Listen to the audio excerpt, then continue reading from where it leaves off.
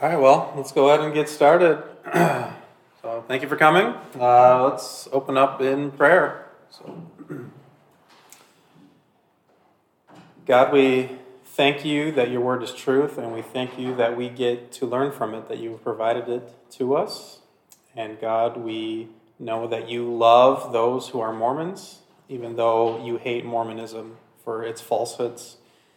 And so we pray that you would equip us during this class to reach out to them as we encounter them in our lives, and that you would give us favor with them to be able to reach out to them and pull them from that deception. Help me to be clear and articulate and accurate tonight. In Jesus' name, amen. All right, like I said, thank you guys for coming. We're going to be looking at Mormons today. They're going through a little bit of a, rebranding, I guess, where if you call them a Mormon, they'll correct you and say, no, I'm a Latter-day Saint.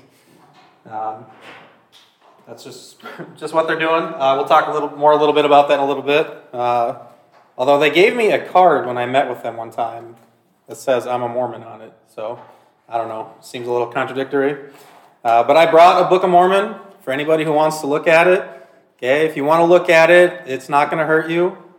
Even if you read it, it won't hurt you. But if you believe it, it will hurt you. So, okay? So you can read it, don't believe it. So, also, continuing with a good resource, 10 most important things you can say to a Mormon. Really good resource. It's really quick. You can read it in like one sitting and take it in. Again, by Ron Rhodes. So great resource there if you're interested. Take a look at that or get one yourself. This is also a tract that I got from a Mormon when I was living in Phoenix. It's called The Restoration of the Gospel of Jesus Christ, because that's what they believe. So this is just their beliefs about the church in one tract and why they think you should become a Mormon. So full of lies, but we'll look at that today. All right. So the thing about Mormonism that people don't realize up front is that it's actually a feelings-based religion, not a fact-based religion. Okay? If you spend time talking to them, you're really going to learn that. It's going to come through. Once you notice it, it's really obvious. Has anybody ever actually even had Mormons come to your door or stop you in the park or anything? Okay, what are some arguments that they made? Do you remember? Just shout them out. You don't need to raise your hand if anybody remembers.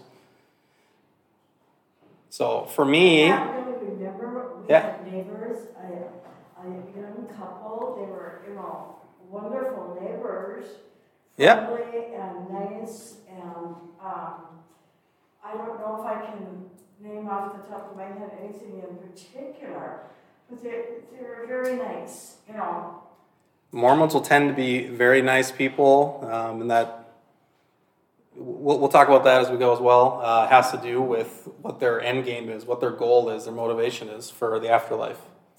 Pastor Lang? On the other side, I had a chance to meet with someone who just left Mormon. Yeah. And it was said, and I sort of understand it, when a person leaves Mormonism, it's very hard for them to really put their faith somewhere else because they felt so deceived. Correct. And yeah. You have that this person one day a month drove cars to different places, and this money all went into the Mormon church. There's the giving of the tithe that they have to do. You have to do this and this and this. And it was hard for her to say, she had been in Mormonism for how long? And now, how do I know really this is the truth? And so it was a struggle. It wasn't totally successful. Right. So, the amount of Mormons who become atheists or non-religious compared to Christians when they stop being Mormons is really imbalanced. So the vast majority of them just leave faith altogether. And even the 2 years of service? The 2-year missionary, yeah. So that's their primary tool that they use for catechizing their people, is that mission. And we're going to talk more about how to address a Mormon to avoid that, because it doesn't do them any good to get them out of Mormonism if they don't move into Christianity. You've just moved them from one bad faith into another, So you want to get them all the way across the finish line again. Because it can be tricky with that because of just the lies and the manipulation that goes on. It's on a whole new level from what we talked about with the Jehovah's Witnesses from last time. So when you say feelings based, do you mean the word burning in the bosom? that is definitely part of it. Yes, the burning in the bosom. It's basically they're going to ask you things. That's what I'm getting to. Is they're going to say, take this Book of Mormon and pray that that you would feel that it's true. And then they'll say, read it.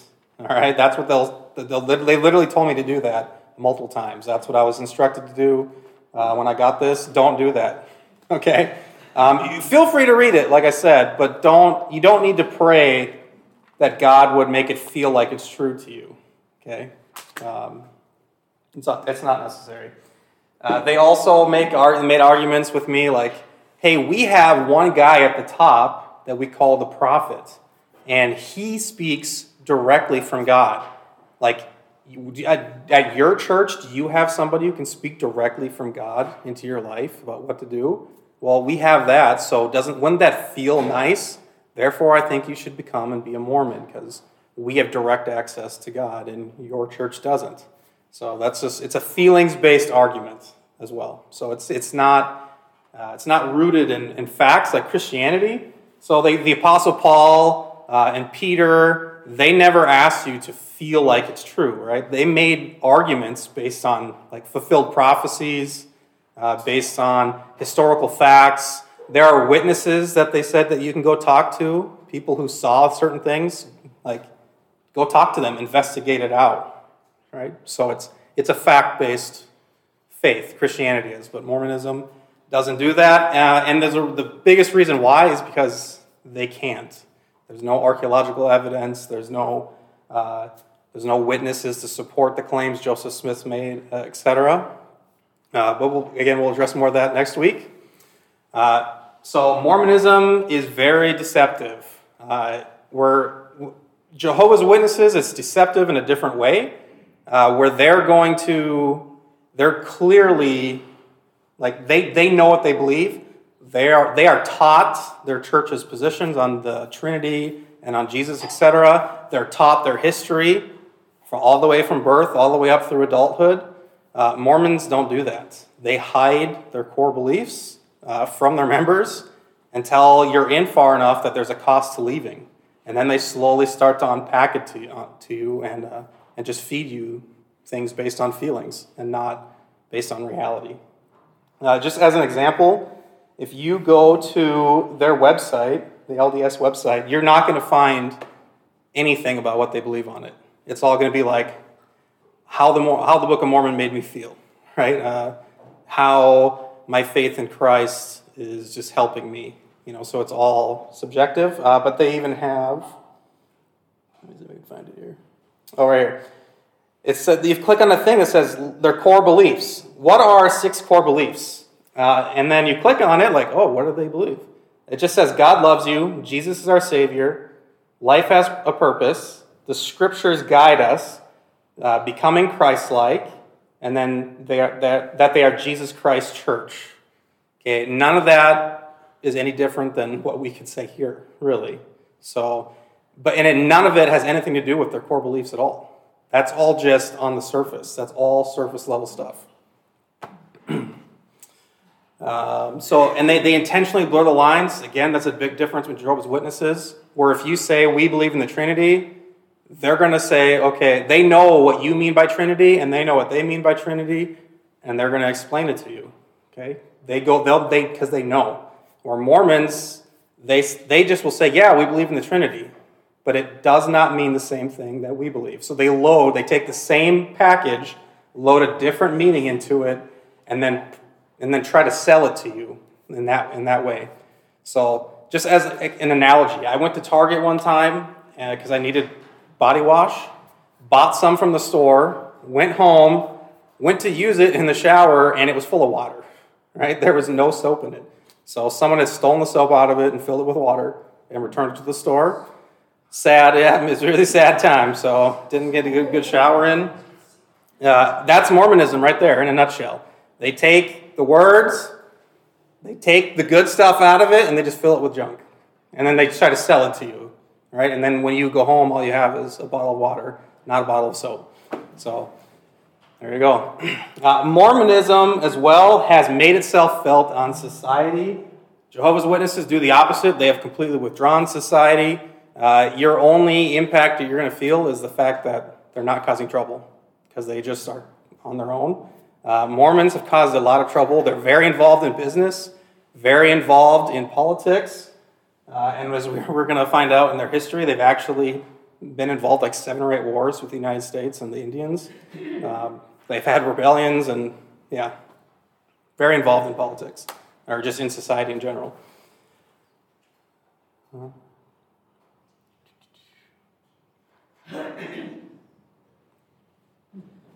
Cool. So, famous Mormons. These are all names that you've probably heard, at least most of them. Mitt Romney, I'm sure everybody knows who he is. Former presidential candidate, current senator from Utah. Don't ask my opinion about him, but yeah, he's a Mormon. Orrin Hatch, he's a former senator from Utah, just retired. He's very elderly right now. Mike Lee's the current senator from Utah. Like I said, they're very involved in politics. Bryce Harper, he is an all-star. I think he's with the Nationals, or at least he was for a long time. Like, he's with the Phillies. That's right. Yeah, he's with them now. But great ball player, like really good guy, or at least good at baseball.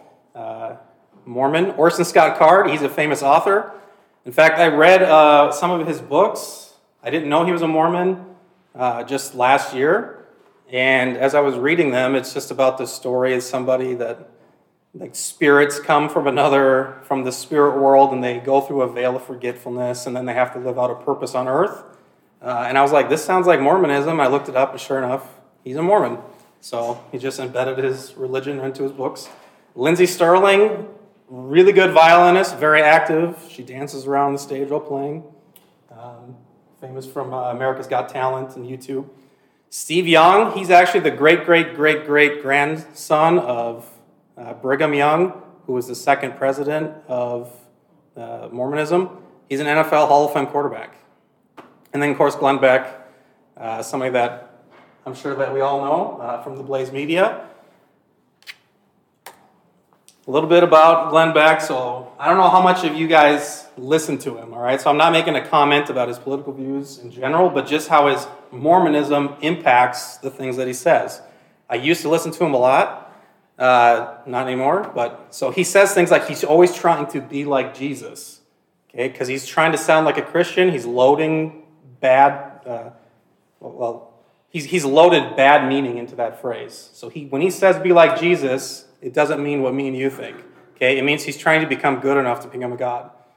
And we're going to learn about that here in a little bit, but that is literally what he's communicating to you. That's what he's really communicating to you, not what you think he is. When he says things like, we need to do all we can do and then entrust the rest to God, he's quoting from the Book of Mormon, 2 Nephi 25:23.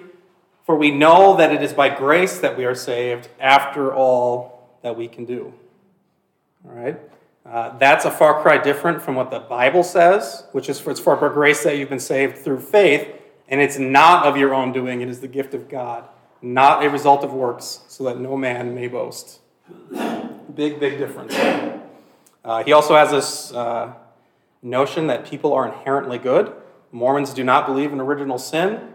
They think that we're born and you can be good. All right?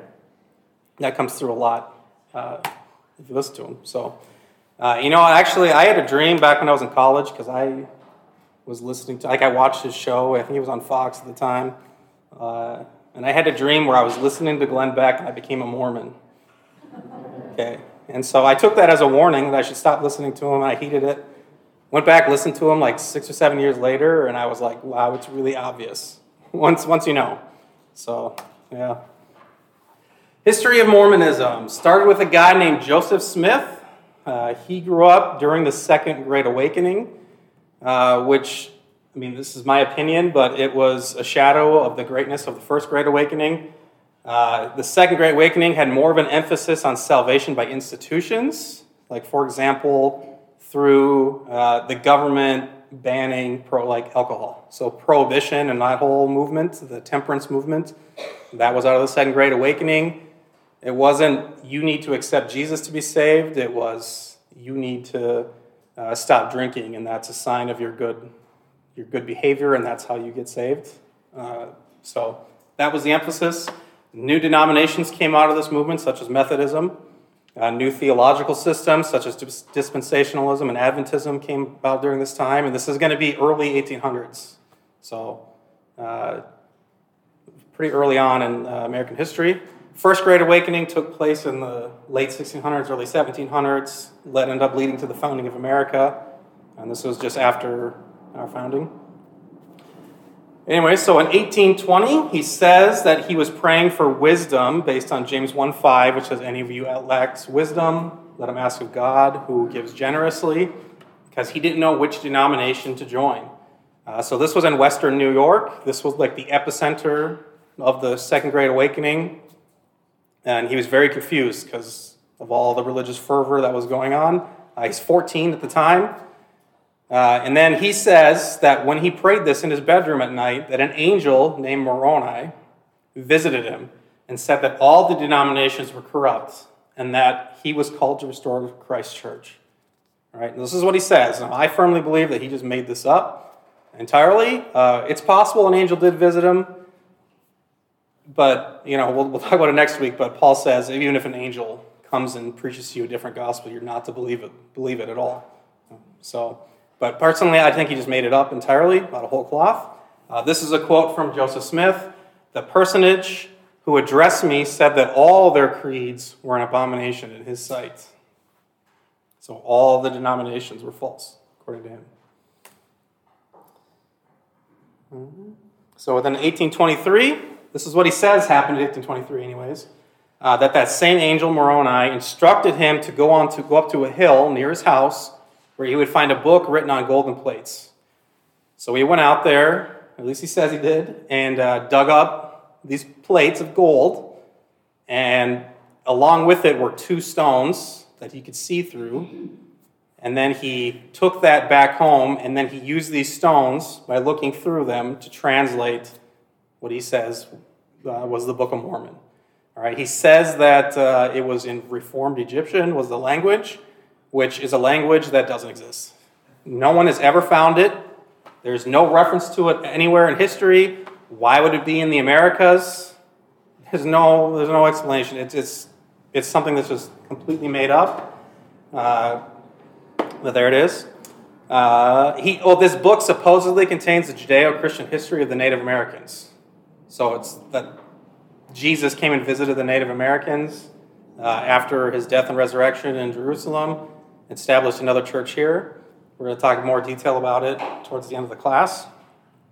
1830 was when he published this translation as the Book of Mormon, and he established a new church. So he officially incorporated a church that same year called the Church of Latter-day Saints. He later renamed it the Church of Jesus Christ of Latter-day Saints. And then also, I think of note that Smith became a polygamist throughout this, having somewhere between 27 to 49 wives over the course of his life. So not all of those were women that he married on this side of eternity, because Mormons also believe in eternal marriage. So you might not have marital relations here on this earth, but now you're going to be married in the afterlife.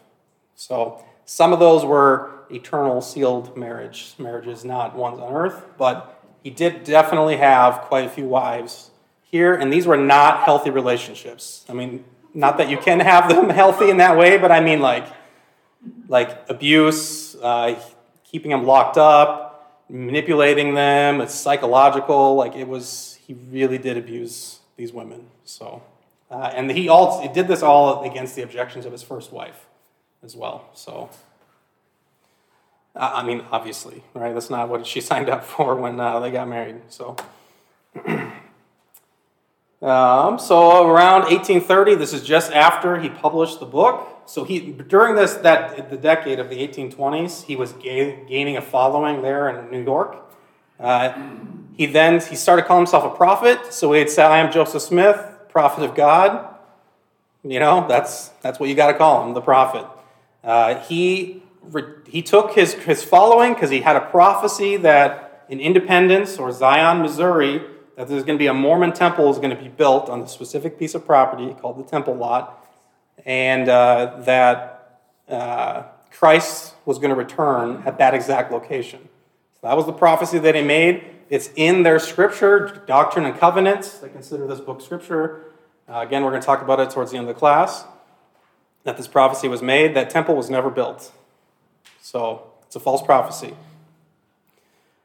But he had so many people that were following him by this point in time as he trekked through Ohio and Kentucky down to Missouri, that when he got there was like tens of thousands of people that were part of this church, and they all voted with him like in a block. So he had the power. Whoever he endorsed for office, all those people would vote, and he could sway the entire state election at that time. Like he could literally single-handedly decide who was going to be governor, who's going to be senator, etc. And because of the politics at the time, Missouri was an important state for determining presidents who would win when it came down to it between North and South. He could determine who was the president of the United States at that point in time.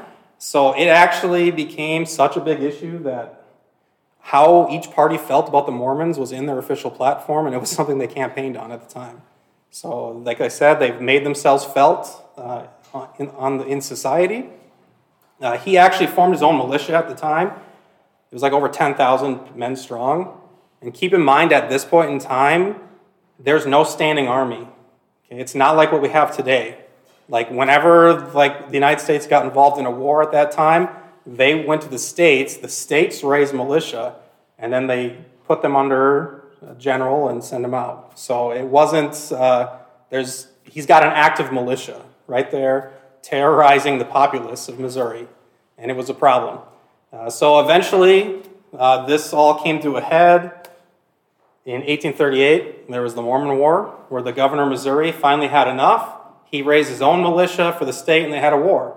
And Joseph Smith lost that war, and he got kicked out of the state.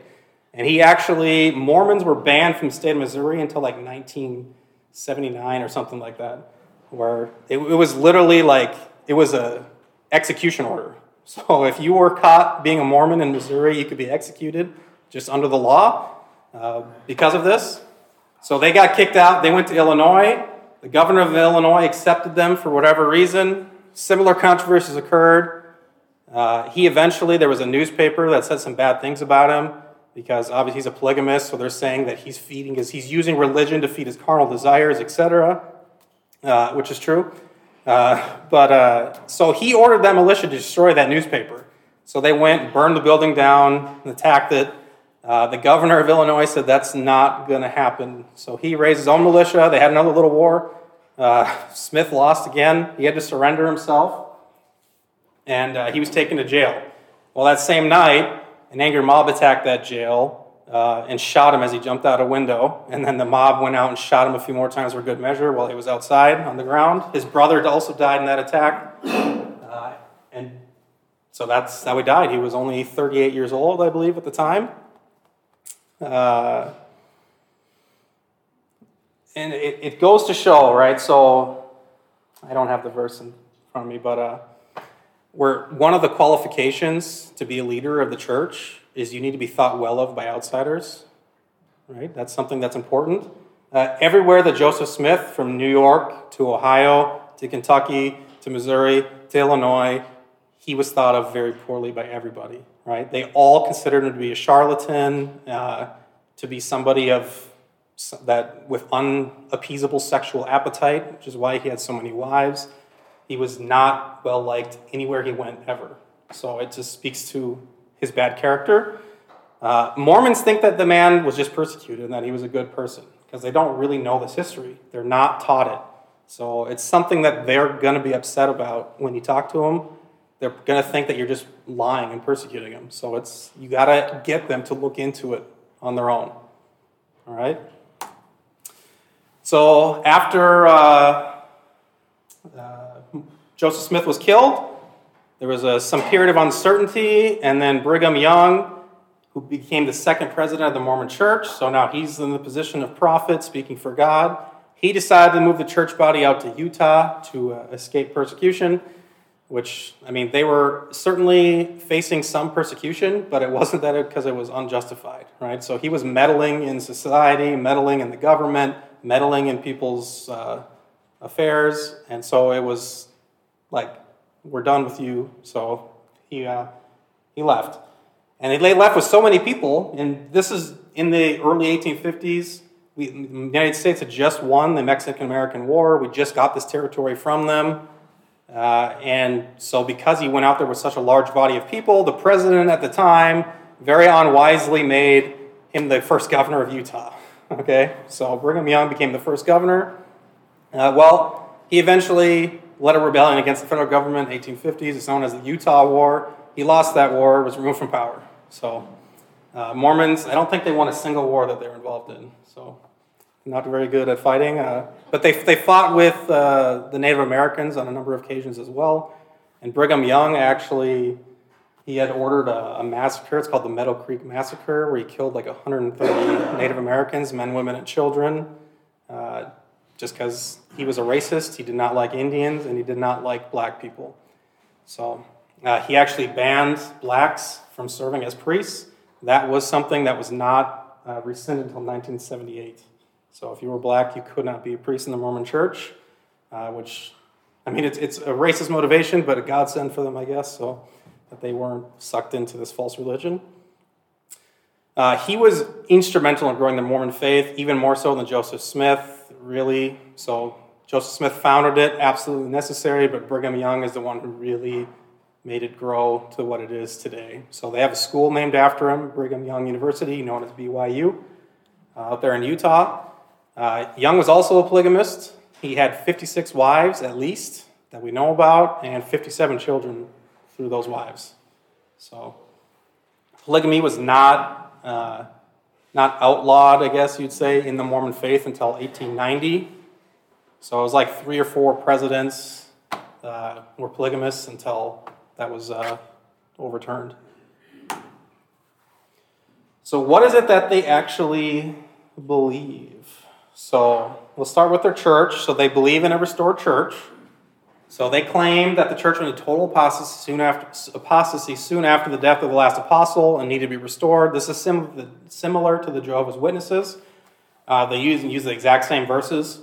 So, and from among your own selves will arise men speaking twisted things to draw away the disciples after them. Therefore be alert, remembering that for 3 years I did not cease day or night to admonish everyone with tears.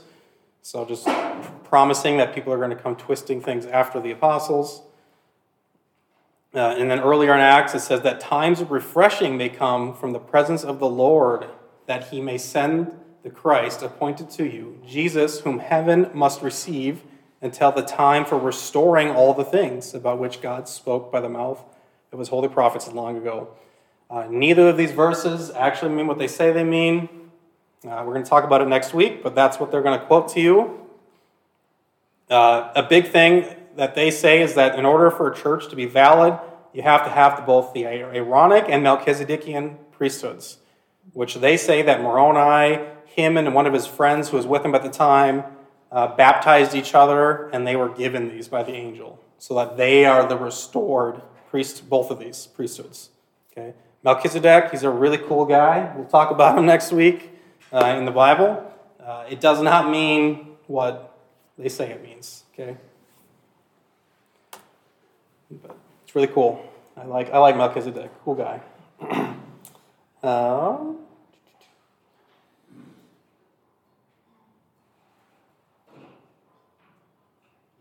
So the Trinity.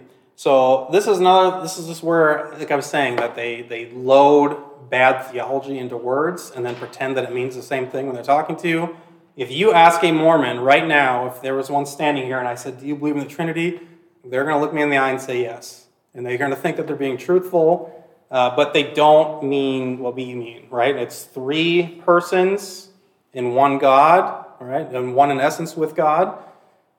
They claim to be monotheists, right? Because, but what they mean is three gods. Back up. So they mean Father, Son, and Holy Spirit are separate beings. Okay? They actually believe in more than three gods. They believe in billions of gods. Because human beings can become gods. So God the Father was a god at one point, and all the people that he was with, they became gods. People before that. So they don't really have a creation like a definitive beginning. They kind of just believe in an infinite series of universes going back into time. That's what it really amounts to. So there's no creation, capital C, that ever happened as far as they're concerned. They don't really know. They will tell you that they are monotheists till they're blue in the face because they say they only worship one God. Therefore, they're monotheists. So you can't just ask them, do you believe in one God? They're going to say yes. No, it's, do you believe in the existence of more than one God? Then they're going to have to say yes to that question. So those three gods, like I said, are the preeminent above all others, the Father, Son, Holy Ghost. They are united in their thoughts, desires, knowledge, power, and purpose to love God and save all of God's children. So it's different than what we're going to say the Holy Spirit does. So the Holy Spirit's main purpose really is to glorify Christ here on the earth through us, through God's church. They think that the Holy Spirit's main role is to guide us. That's his purpose, because God just loves us. So it's all about us. That's self-centeredness is really the center and the core of Mormonism. They say that these three gods who are preeminent in our universe operate in perfect unity and harmony and are thus said to be one. So they don't really believe in Trinity. They really believe in tritheism. So there we go. So each member is a different being. God the Father and Jesus visited Joseph Smith together as separate beings, each with a physical body. So this is from Joseph Smith's Doctrine and Covenants. When the light, this is his testimony, what he says happened. When the light rested upon me, I saw two personages whose brightness and glory defy all description, standing above me in the air. One of them spake unto me, calling me by name, and said, pointing to the other, "This is my beloved Son, hear him." The Father has a body of flesh and bones as tangible as man's. The Son also, but the Holy Ghost has not a body of flesh and bones, but is a personage of spirit. Were it not so, the Holy Ghost could not dwell in us. So that's in their scripture. It's what they consider to be authoritative. It's unusual. So who do they believe God the Father is? So God the Father was once a mortal man, the same as you and me, standing in this room right now. He lived on his own earth, just like us, and he was so good, and he followed the gospel precepts so well that he eventually became a God himself, and therefore was able to have lots of spirit babies to populate this world with. So they call this process exaltation. It's part of what they call the plan of salvation that we're going to talk about later. So this is a quote from Milton Hunter, and he was one of the original quorum of the 70. So you have the prophet at the top, and then underneath that you have the new 12 apostles, and under them you have a group of 70 elders who are above the bishops, who then are over individual congregations with priests. So was on the original quorum of 70, as they call it. He said that he, being God, passed through a school of earth life similar to that through which we are now passing. He became God, an exalted being, through obedience to the same eternal gospel truths that we are given opportunity today to obey. And with that, God has a physical body of flesh and bones. They say he's 10 feet tall. They have very specific descriptions of what he looks like. Adam, so this is the argument that they're going to make, is Adam was made in the image of God. That's what the book of Genesis says. Adam was a physical person, therefore God is physical. Okay, so that's their argument. Moses spoke to God face to face in Exodus 33. And then Jesus, being a physical being himself, said, "Whoever has seen me has seen the Father." Right? So you've seen Jesus. He's a physical person. Therefore, God is a physical person. All right, we're going to refute that next week. Just more quotes. This is actually from Joseph Smith himself. It says, God himself was once as we are now and is an exalted man and sits enthroned in yonder heavens. It is the first principle of the gospel to know for a certainty that the character of God, to know the character of God, and to know that we may converse with him as one man converses with another, and that he was once a man like us. Yeah, that God himself, the Father of us all, dwelt on an earth the same as Jesus Christ himself did. So God is flesh and bone, has a flesh and bone wife as well, with whom he has many children. So we're all, according to them, products of God having marital relations with a woman, right? And he creates all these spirit beings that could then eventually get sent to the earth in physical bodies. So that's something that Mormon women get to look forward to doing with their eternal husbands, is just having babies for the rest of eternity. So that's what they look forward to. They say that in the Old Testament he's referred to as Elohim. So every time you see where it says God in English, that's just the Hebrew word Elohim, just really means God. Go ahead. Do they think that God has an exalted wife? Like, is she also? Yes. Okay. Yeah. So we'll get to it too. But in order for you to achieve exaltation, you need to have gone into an eternally sealed marriage in the temple, in a Mormon temple. Because in order for you to be exalted and do this, you need to have a wife who also is exalted. So actually being married is a requirement to become a god. But the kids are not exalted. The kids are just spirits that are born. Okay. Yeah. Okay. Yeah. So we're going to get to it in more detail. We'll explain it. Well, okay, they have the sacred underwear. Yeah, we're not going to talk about that today because I feel like that's more just mocking them, and that wasn't the purpose of the class. But yeah, they have special underwear if they go through the endowment process in the temple. And what we'll talk, that's the last slide that we're going to talk about, endowment, what that means. So we'll get there. But yeah, some of them wear special underwear. So that they get at the temple. So what do they believe about Jesus? Well, he's just the firstborn Spirit of God. So he's the first one that was ever born of God. That's all he is. So he's literally no different than me or you. In fact, they're going to say that he's the spirit brother of Lucifer. I think that they say Lucifer was the second one ever born. But it doesn't really matter. It's not that big of a distinction because we're all just spirit children. So there's no difference really between me, you, and Jesus, according to them. Well, there is one difference. The only difference is that when he came to the earth, he didn't go through the veil of forgetfulness. So he still knew that he was God, right? That he was a spirit with God in heaven, right? So, and then he became a God through what he did on earth. So he's already a God. Me and you and those other ones who've died are still working on it. They say that in the Old Testament that he is Yahweh. So every time you see the capital letters there, Lord, in your Bible, they say that that's referring to Jesus, not to God. So he got together with God the Father and formed what they call the plan of salvation to help all of God's spirit children become gods, because he loves us and he wants all of us to become gods just like how he is. So if this was their plan, this is the plan that he had to go through, the plan that his God had to go through, going back forever. This is just the cycle, according to them. So Jesus lived a perfect life as an example of righteousness and for us to follow. So he set the example for how to live a life that will end with exaltation to Godhood. All right, so like I said earlier with Glenn Beck, when he says that he's always trying to be like Christ, right? So he's not thinking I'm living a good and moral life because I want to give glory to God. It's and because I don't want to sin because I love God. It's because he set the example to become God. So I want to be like Jesus. I want to become a God. This is that Orthodox Christology chart that I've showed you a few times now. Mormon theology is so bad that it breaks this chart. All right, so I guess you technically can call them Arians because they don't believe Jesus was fully God. But they also don't believe he was fully human either. So he's they're kind of Apollinarianist over there on the right.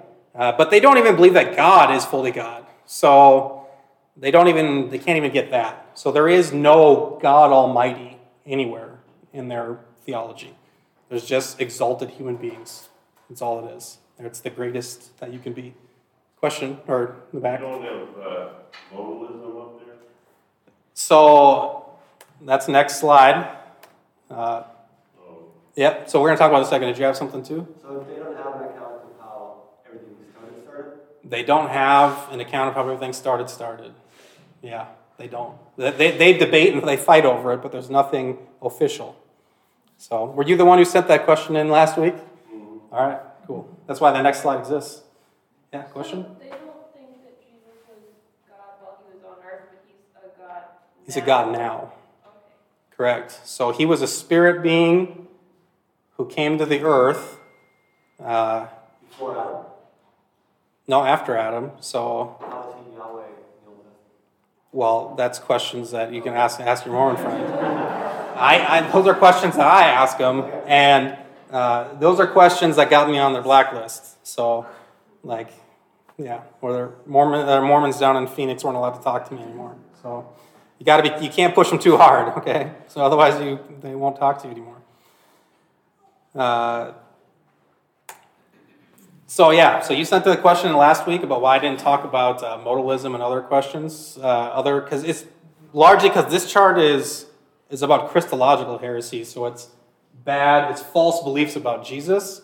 There are also bad beliefs or heresies about the Trinity. They're related to Christological issues, such as Arianism at the bottom, which touches on both Christological issues and Trinitarian issues. So Arianism says that Jesus and Holy Spirit are created, but lesser and still powerful beings, because they both have achieved godhood. An example of this, or an analogy, would be the sun emits light and heat. So the sun is God, and then it emits or creates two different types of energy, light and heat. So it's like Jesus and the Holy Spirit. So that's an example of a bad Trinitarian belief. But there are other ones. Tritheism, which they also hold to. The Father, Son, and Holy Ghost, or Holy Spirit, are all three different beings. There's modalism, also called Sabellianism. And God exists in three different modes. So a man can be a father, a husband, and an employee at different parts of the day, just depending upon who he's interacting with. But he's still the same person. That is also a false way to view the Trinity. Mormons and Jehovah's Witnesses don't hold to that. That's going to be more of a progressive view on the Trinity, which we'll talk about in a few weeks as well. There's also a view called partialism, which is each member of the Trinity is only 1/3 of who God is. So the three of them together make one God. So 1/3, 1/3, and 1/3 equals 1. That's like a 3-leaf clover. So that's also a bad heresy. So the two charts can relate, but the focus just was on bad Christology. So does that help answer your question? Good? All right. So what do they believe about the Holy Spirit? So I guess we've already really talked about it, but he works with God the Father and Jesus. That's pretty much it. So he's God, a different kind of God. Where he comes from, they don't really have much to say about it. He's just there. He is spirit. He does not have a body. This enables him to live in us and help us to live righteously and receive the blessings of the gospel. That's it. He teaches us the truth. This is from Doctrine and Covenants, again, which they can hold to be scripture. Yeah, behold, I will tell you in your mind and in your heart by the Holy Ghost, which shall come upon you and which shall dwell in your heart. So they just need some way to justify that the Spirit is out there in the scriptures. They don't have a very robust view of the Spirit. The plan of salvation, this is where things get really wild with them. So they believe, as we've already said, that humans, all of us, were once spirit children of God in heaven with him, all of us. And that while we all enjoy being with God there, we wanted to become gods like him. We wanted to have bodies like him. So he came up with this plan with Jesus. So Jesus and God the Father got together. and they came up with this plan in advance where Jesus would create the universe, the physical universe. So that's what he had Jesus do. And then God would send each one of us into the world with bodies. But we pass through what's called the veil of forgetfulness as we come through. All right? The reason why you have to do this, according to them, is so that you have complete free will. So if you knew what it was like beforehand to be with God, then you wouldn't be totally free to just fully commit yourself to righteousness. At least that's what they're going to say. So, and the only way to become a God is to desire to choose righteousness over evil without pre-influences, right? Your previous memories from your previous life as a spirit. That's it. So Jesus agreed in advance to go and be a sacrifice because Adam and Eve, who were the first two that were sent, it was known that they were going to eat the fruit. Eating of the fruit of knowledge of good and evil was actually a good and noble thing in Mormonism, even though it was a sin.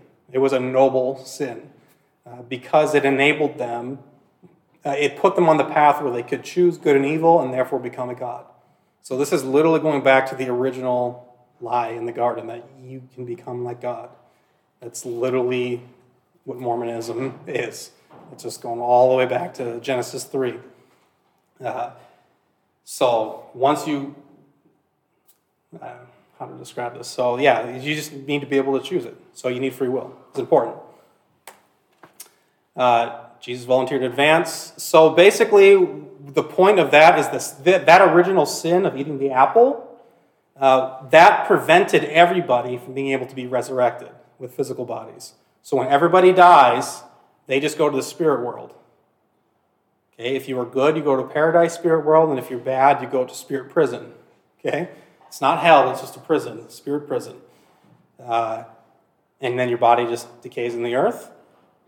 What Jesus' death on the cross did was it allowed and unlocked the ability for everybody to be resurrected. Everybody. So that's what Jesus had to plan out in advance. So that was how they're going to deal with the sin of Adam. So it only covers that sin, that's it. Lucifer, or the devil, he rebelled against this plan, according to them, because he wanted to be the one who was the Savior, and because he wanted the glory and the honor. And he also had a different idea. He did not want it to be done through free will. He wanted it done through compelled obedience. So he would go down there as the king of the earth with a physical body and tell everybody what to do, and enforce us to live righteous lives. That's what he wanted to do, according to them. God and Jesus disagreed that was a good way, and so they cast him out of heaven along with 1/3 of God's spirit children who followed him. And they're not going to be ever allowed to have physical bodies or stay on the earth. Or they currently stay on the earth, just tempting people to sin is what they do, because they're angry that they're cut out of God's plan of salvation. Here's just a chart explaining it. So you have your premortal existence. You go through the veil of forgetfulness, are born on the earth. You live your earth life. You're either good or bad. Jesus died. Well, we'll get to that. So when you die, your spirit goes to the spirit world, and your body just goes to the grave. It decays. Everybody's stuck in the spirit world until the final judgment. So Jesus is going to return, and that's when everybody is judged, and they're going to be given basically 3 places that they get to go, according to the judgment from God the Father. Like I said, the death of Jesus is what unlocked this ability. So if you're really good, you go to the celestial kingdom. If you're middle of the road, terrestrial kingdom. And if you were bad, you go to the telestial kingdom. Outer darkness is only for apostate Mormons and people who knew what Mormonism taught but rejected it. So congratulations, we're all going to the outer darkness when we die, thanks to me. So you're welcome for that. So 3 kingdoms. Go ahead. So in those 3, is one of those like God, you become a God? Correct. The celestial kingdom, you get to live with God the Father and with Jesus and the Holy Spirit, all 3. At that point in time, you can choose to go on to create your own planet or stay living with God the Father. So you get an option at that point. So, good question. So the three kingdoms and hell. So the celestial kingdom, it's those who follow what they call the narrow way, who have faith in God. You have to be baptized in a Mormon temple. You have to do good works, chastity, tithing, married in the temple, endowed in the temple, etc. This is why Mormons do all they can to appear really good, even though they're all fallen sinners, just like every single one of us in this room. They all sin every day, all the time, but they hide it because they're trying to be good enough to go to the celestial kingdom. And this is also why they build big, beautiful buildings. They're really just whitewashed tombs, is what Mormonism is as well. And this is why also they tell their members, give money and tell everybody about it, because they want Mormonism to look good and they want you to look good as well. Because when you look good, it makes Mormonism look good. So it's not give in secret. It's give and shout it out to the world. Everybody should know. The terrestrial kingdom is those who follow the broad way. It's for good and honorable people that live good lives, but just didn't know about Mormonism, basically. They didn't know enough about it. So they go to the terrestrial kingdom. There you get visited by Jesus and the Holy Spirit only. You don't get to be with God the Father. At least not very often. He might come visit you, once a millennium or something. So is that Earth 2.0? Earth 2.0 right there. Yeah, well, no, it's not going to be Earth 2.0. No. So it's not a new Earth. Okay. This is a separate kingdom. There is no new Earth in Mormonism. Yeah, there is no new Earth. Good question. So then the celestial kingdom is those who follow the low way. That's basically all sinners. So the people who went apostate, dishonest liars, sorcerers, adulterers, whoremongers, etc. Oh, I have apostates on the wrong one. Apostates go in outer darkness. So, my bad. So you said that they don't allow polygamy anymore, right? Anymore. So what about like John Smith and the second guy that I forget his name? Brigham Young. Had a bunch of wives. So they're going to say it's not adultery because of their legal marriages. Their marriages permissible under their faith. So if you ask them about it, they probably don't know is the most likely scenario. They have no idea that these guys have multiple wives. If they do know about it, they're probably going to say God allowed that for a time, just like how He allowed Abraham to do it, etc. And by the way, allowing it's not the word that I would use for with Abraham and whatnot, but yeah. So it's not adulterous because it's a marriage. It wasn't outside of marriage. That's what they're going to say. So, where are we going here? So, yeah, hell. That's a really bad place. You can't get out of hell once you're there. You're just there forever. So, this is just another example of it. So, it's basically the same chart as before, just a little more details added to it. So, do you guys notice what's missing from judgment here? Well, Jesus, is not anywhere to be seen. So, but how does Jesus, or how are we saved in Christianity?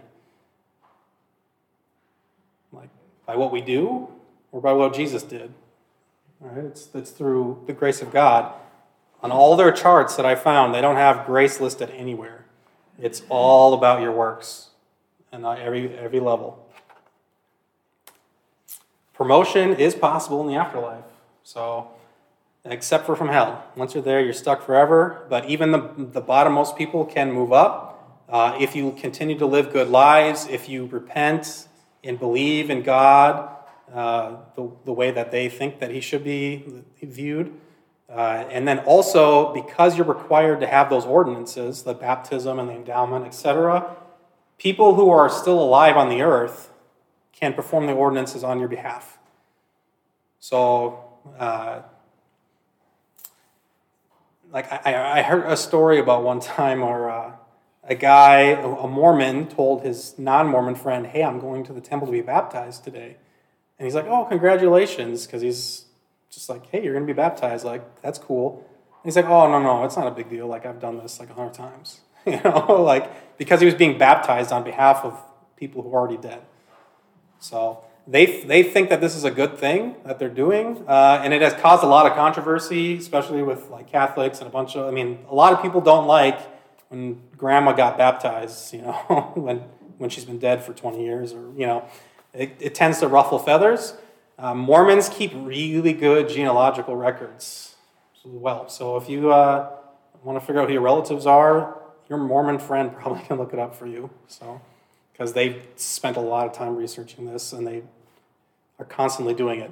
They'll do other services as well, these ordinances on your behalf if you've already died, because that's the only way that you can be promoted once you're already dead.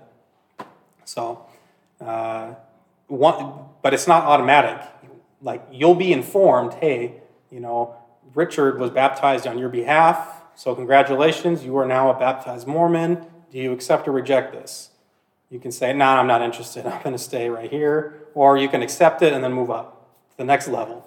So you can go all the way up to the top one in the afterlife. So it's not the end of the road for you unless you're in hell. 3 kingdoms in the Bible, this is where they get it from. They go to 1 Corinthians 15, where it says there are heavenly bodies and earthly bodies, but the glory of the heavenly is of one kind, and the glory of the earthly is of another. There is one glory of the sun, another glory of the moon, and another glory of the stars. For star differs from star in glory. So it is with the resurrection of the dead. Sounds good, right? Should we all become Mormons? We'll talk about it next week. But what is sown is perishable, what is raised is imperishable. 1 Corinthians chapter 15 is like, it gets butchered by cults all the time. It's like their favorite chapter to go and massacre. 2 Corinthians chapter 12, it says, I know a man in Christ who 14 years ago was caught up to the third heaven. There you go. There's 3 kingdoms. This guy went to the third one. Whether in the body or out of the body, I do not know. God knows. So that's what they're going to establish that doctrine from. We'll talk about what that means next week. It doesn't mean celestial kingdom. So Mormons in Scripture, kind of speed up again. They believe in an open canon. So canon just is just the accepted books. So books can be added in Mormonism at any point in time or removed, just based on what the prophet and the council, the apostles at the top believe should be in.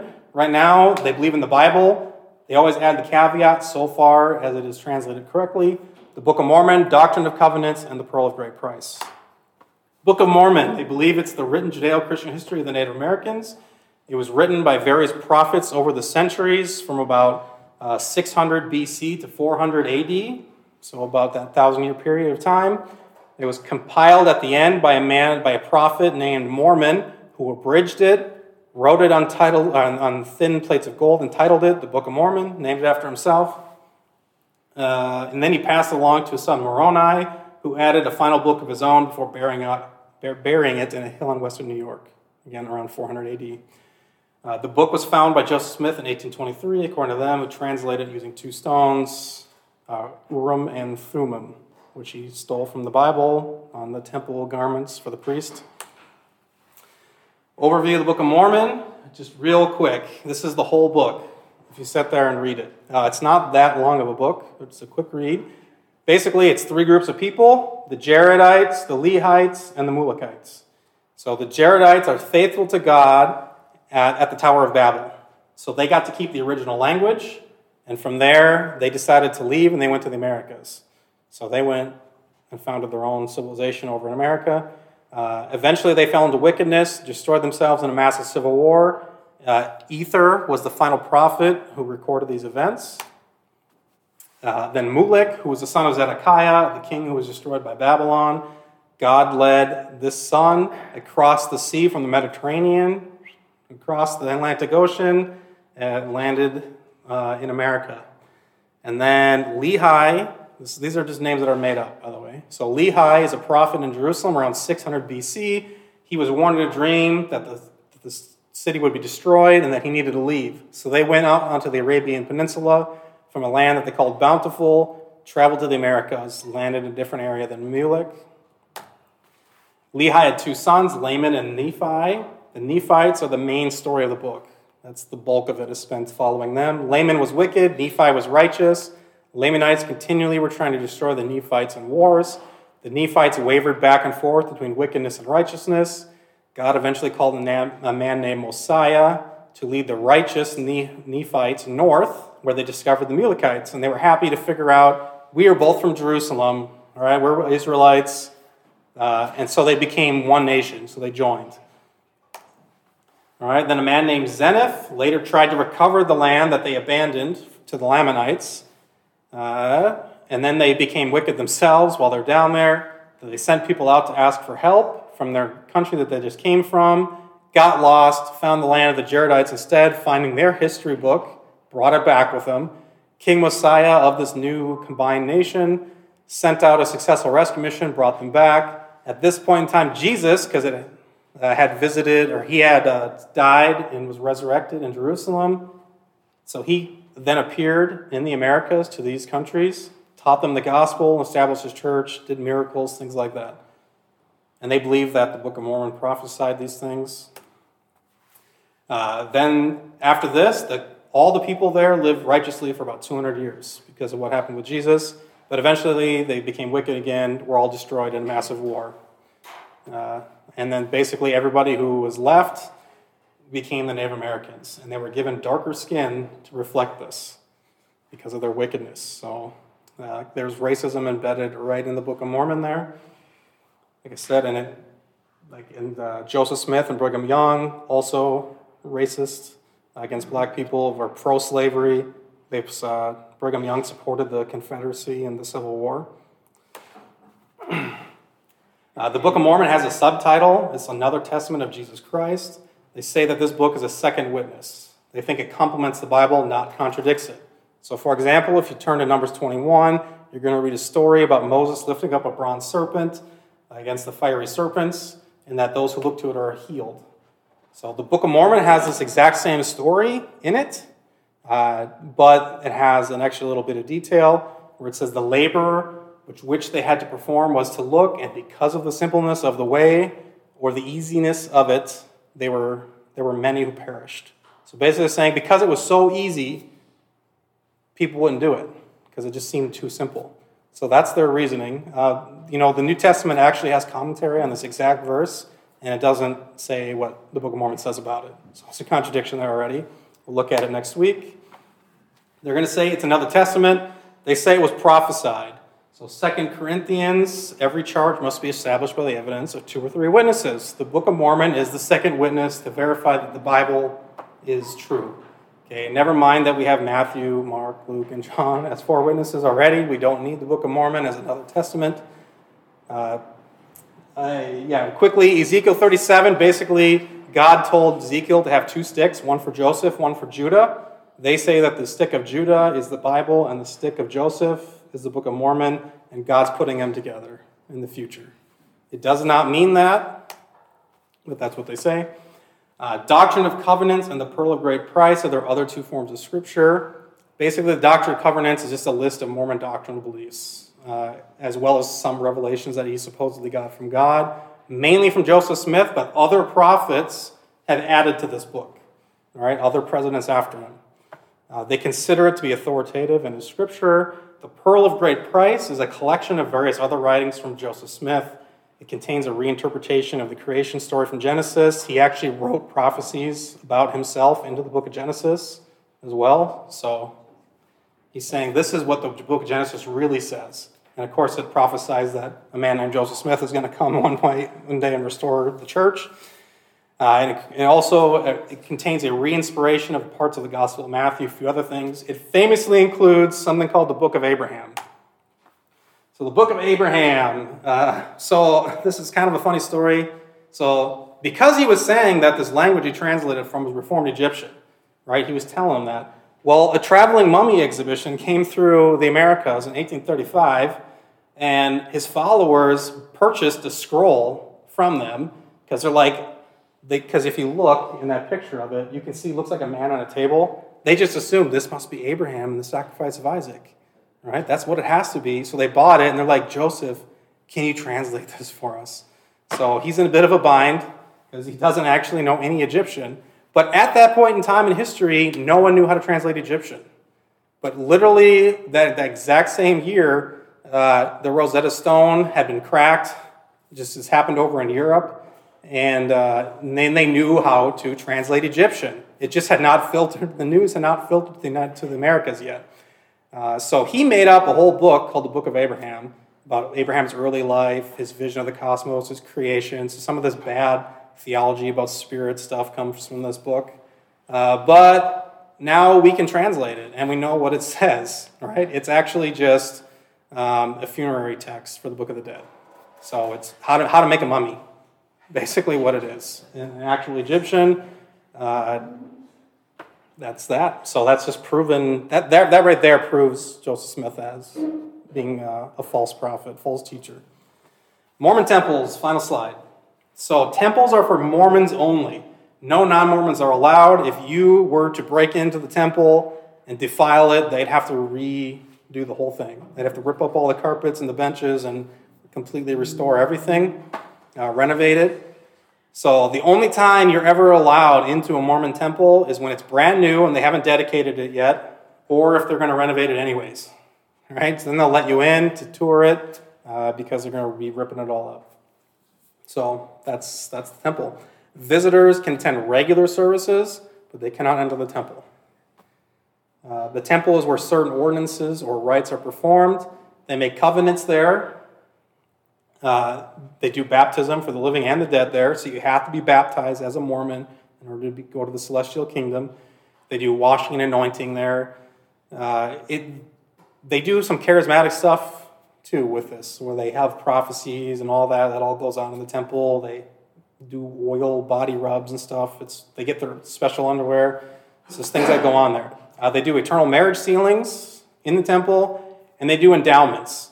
So the endowment process is basically where it's something that you need to do in order to become a god. It's a reenactment of the creation story of Adam and Eve.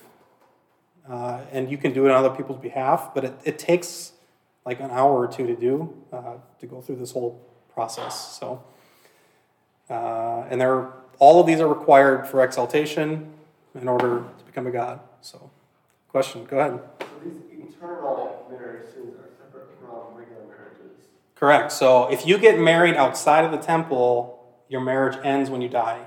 Right. If you get married in the temple... You get an eternal marriage thing with somebody else's wife? Correct. So Joseph Smith and Brigham Young both did this. So, if it was like... so if Kayla was like, hey, I'm married to Richard now, but I want to be married to Trent in eternity, we could do an eternal marriage that'll go on past into eternity, and then you get kicked out of the marriage at that point in time. So when you guys die, yeah. And so they were doing this early on. Is that found at all now? Well, because they're not, they condemn polygamy now, and yeah, they won't let you now do that, but they did. They did for a while, so now you just would get married in the temple if you're both Mormons. Okay. So, but if you're a Mormon and she's not, They marry eternal and they're married into one. they just do it together if you're both Mormons. So, and then if you became Mormon after you were married, you have to go get married again if you want to be married in eternity. So, yeah, so it's strange stuff. So, yeah, wicked. Any other questions? I went a little long again. Keep doing that. Yeah. The thing that really bothers me about Mormon, so you have people who are very well educated and really, Brigham Young University, Yeah. Tabernacle Choir. You look at their background and all that it came from. You think, how can a person really buy into this? It's because they probably don't know it. I lived in Rochester, New York.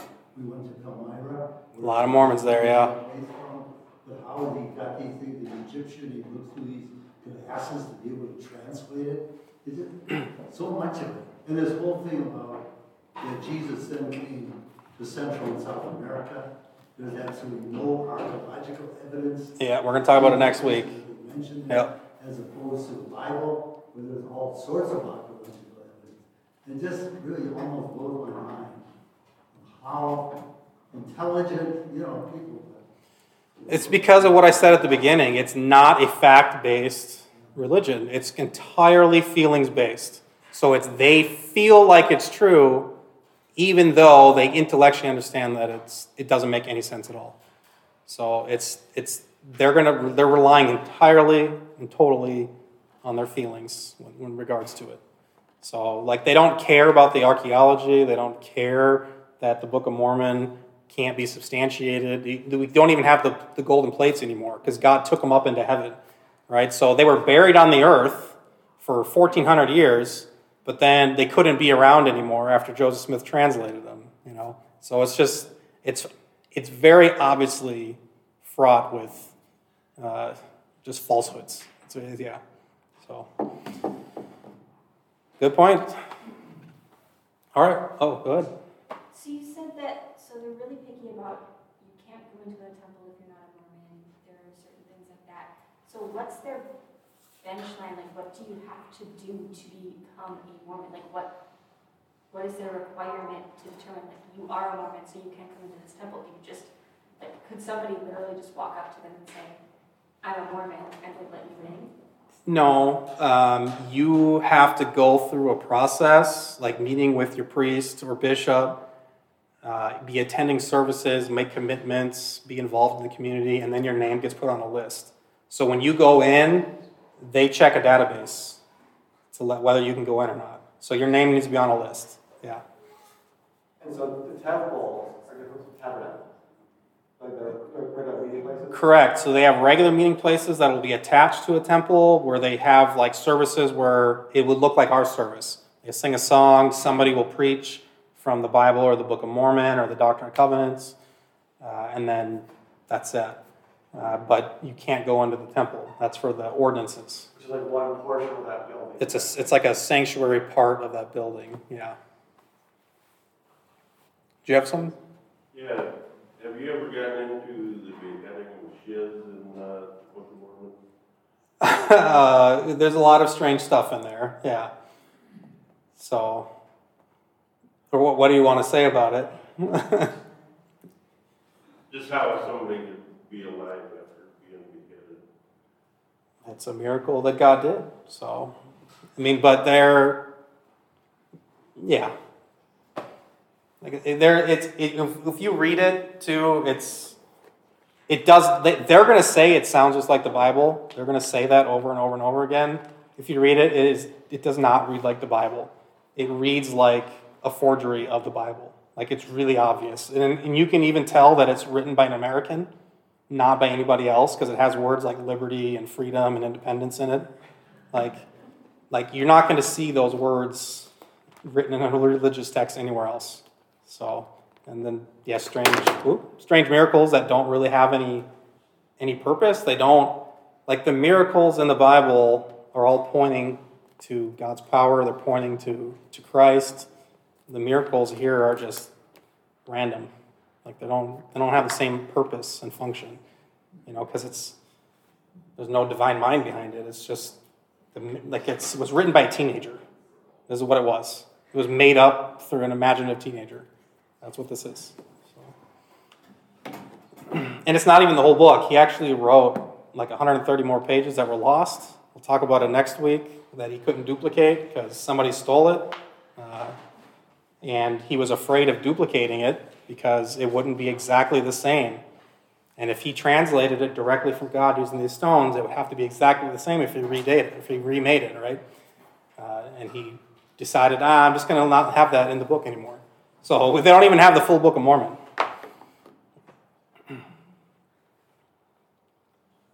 Any other questions? Any good questions?